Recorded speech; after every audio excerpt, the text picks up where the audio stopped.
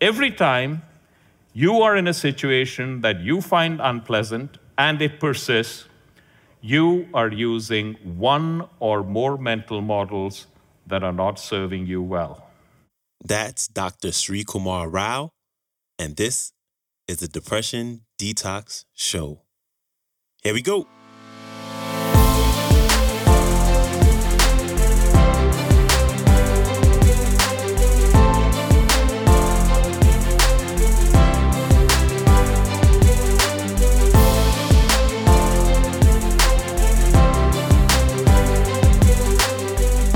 Hello, and welcome back to the Depression Detox Show, where we share ideas and stories to change your relationship with depression.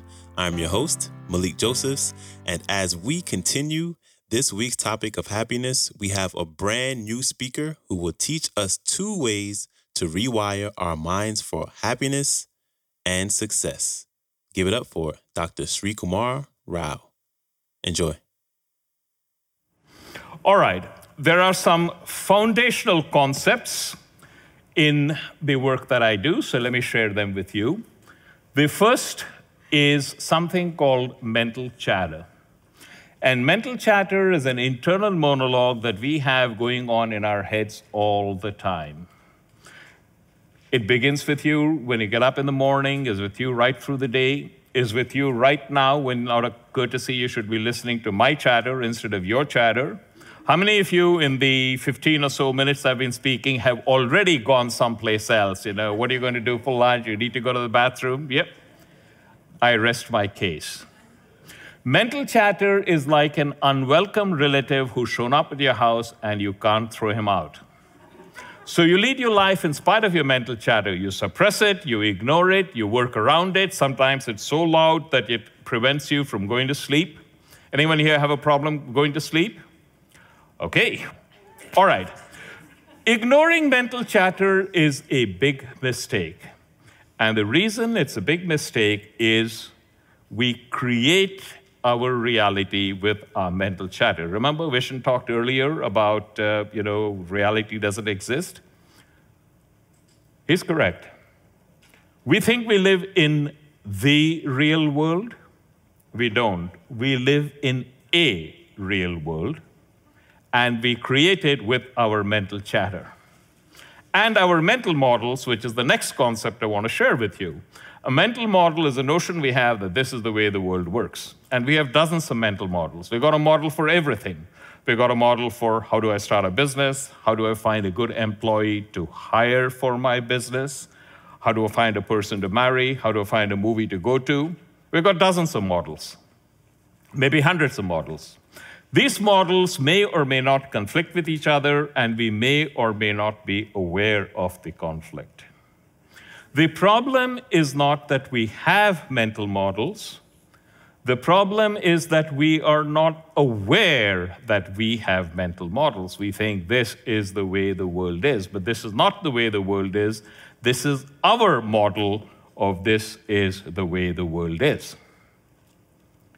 And the more we believe in our model of this is the way the world is, the more evidence we seem to get that this, in fact, is the way the world is. And very soon we build a silo around ourselves that's so thick, it's almost impossible to break out of.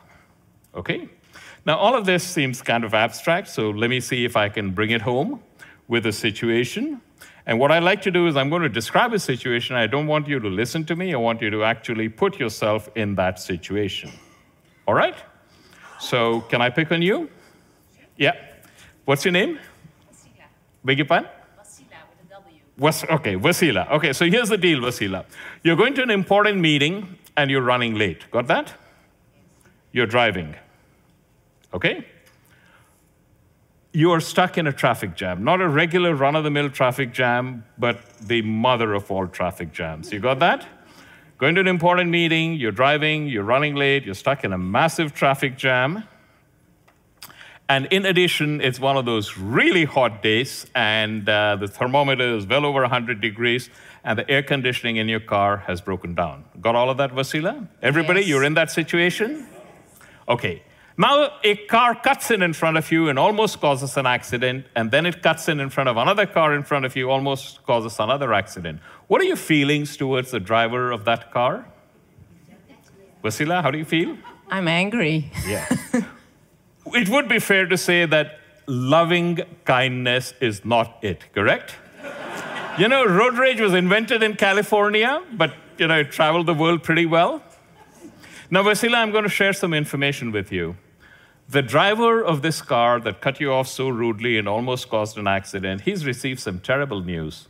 His son was involved in a serious accident, and he's desperately trying to get to the hospital, and he has no knowledge of whether or not he's ever going to see his son alive again.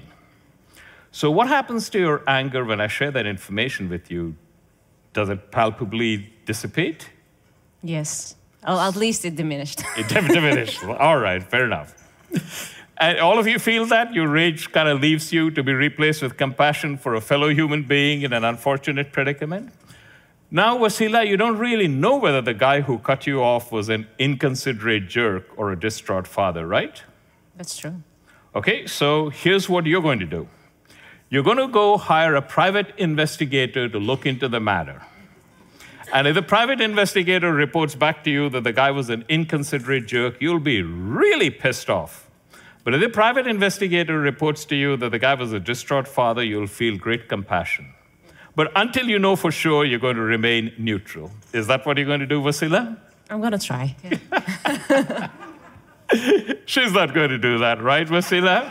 Vasila, No, I'm neutral. Do you agree that none of the good people in this room is likely to hire a private investigator to look into the matter or report back? Right? Yeah, right. So if none of the good people in this room is going to hire a private investigator to look into it and report back, none of the good people in this room is going to know whether the guy who cut you off was an inconsiderate jerk or a distraught father, correct? But the more important point is, it really doesn't matter. You had the choice of determining which is the emotional domain you are going to occupy. And in all likelihood, until I explicitly pointed it out to you right now, you did not recognize that, one, you had a choice, and two, you exercised that choice. But I'm inviting you to think about it right now. Do you agree that you had a choice and you exercised the choice? Right. You did, right? And the reason this is important is that you face such a juncture in your life dozens of times every day. Let me repeat that. You face such a juncture in your life dozens of times every day. And in the vast majority of those instances, you choose to occupy a domain that leaves you depressed, angry, frustrated, rejected, and you never recognize that this is something that you chose. And the reason that you do that is because of the mental chatter that you entertain and the mental models that you hold.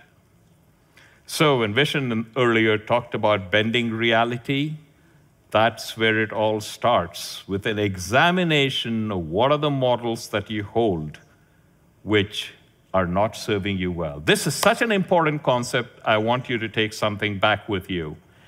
Every time you are in a situation that you find unpleasant and it persists, not some of the time, not most of the time, every time you are in a situation that you find unpleasant and it persists, you are using one or more mental models that are not serving you well.